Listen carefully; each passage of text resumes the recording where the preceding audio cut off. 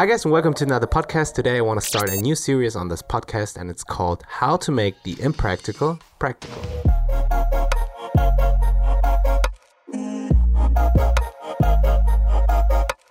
And today I want to spark some creativity in you because I have struggled with a lot of things in my life, and I reflected on them and I thought about one certain topic where creativity was the way out and I could pursue that one thing that was really important to me. And today's topic is the self-employment. So for myself, I always dreamt of working for myself, being self-employed, and it's actually not as easy as everyone tells you it is. So the $600,000 course is not the silver bullet. Hustling your butt off is not the silver bullet. There is no easy way to becoming self-employed. I mean, in a nutshell, I would say you need a very practical skill that brings you money and offers value to someone else. That's the most important part. But being self-employed is not easy because you also have to care for yourself. You have to save up money, you have to pay your taxes, you have to care for your pension, and there are so many factors you need to keep in mind. So becoming a freelancer, for example, and then using all that money for the cost of living is not really sustainable. So let's break down how I became self-employed and use creativity to make that happen. So my self-employment started last year in June 2019, so it's almost been a year, and it was a very risky move, to be honest.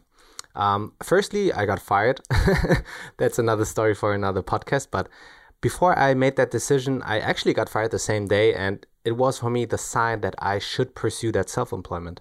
The months before, from February 2019 until June 2019, I already had some freelance clients. I was already working remotely as well. That was a huge blessing. And they were paying quite decently for the time I was in. And in Barcelona, I had a job and the freelance gigs. So I was transitioning to become a self-employed freelancer anyway, but I didn't know that it was coming that fast.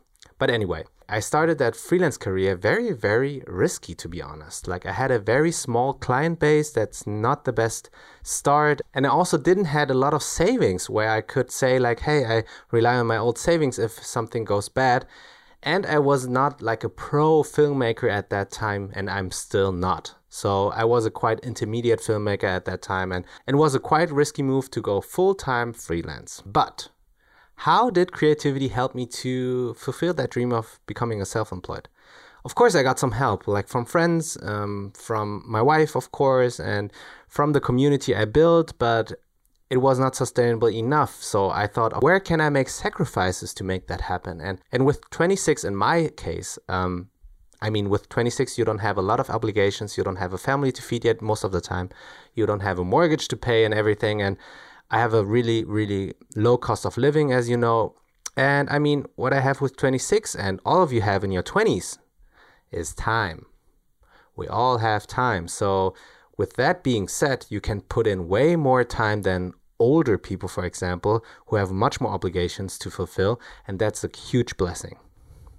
So being creative with your time is also a very important thing when being self-employed, because you need to come up with creative ideas on how to work most efficiently, most productively, and of course having a work-life balance and delivering on point and fulfilling the deadlines and all those things. You need to be creative with your time and how to spend it as best as you can.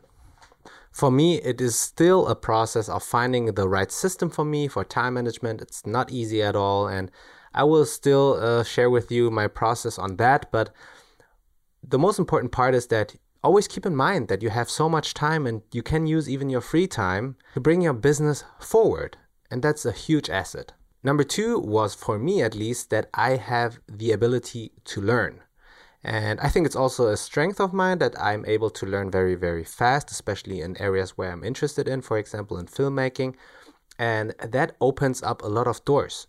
If people are in need of something, you can learn that quickly. If people are looking for Instagram filters, for example, now, I could look that up on YouTube and Google that and learn that probably in 1 or 2 hours and then offer it to my client. So if they're wanting something, you can most likely learn that or hire someone. And again, here, just be creative on how to solve that problem. So if they are looking for something you can't offer yet, you can come up with creative ideas on how to solve that problem and come up with that service.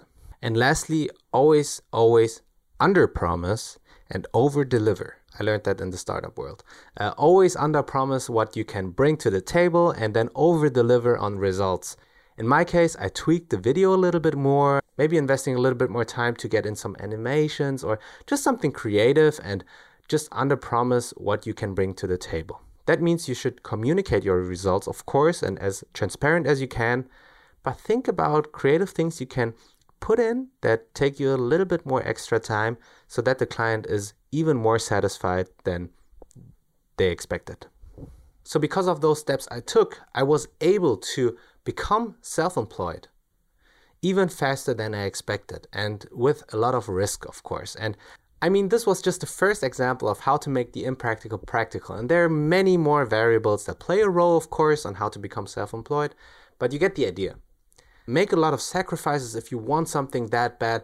Put in more time, put in more work, and sprinkle a little bit of creativity into that project, and you will move forward much faster and much more successful, in my opinion. So yeah, just the little inspiration for today on how to make the impractical practical. I hope you liked this episode, and if you liked it, please follow me on Spotify and Apple Podcasts, and I highly appreciate if you leave a podcast review on Apple Podcasts. And I will continue the series with other examples as well, so you can spark your creativity, I hope. And I'll talk to you next time. Bye, guys.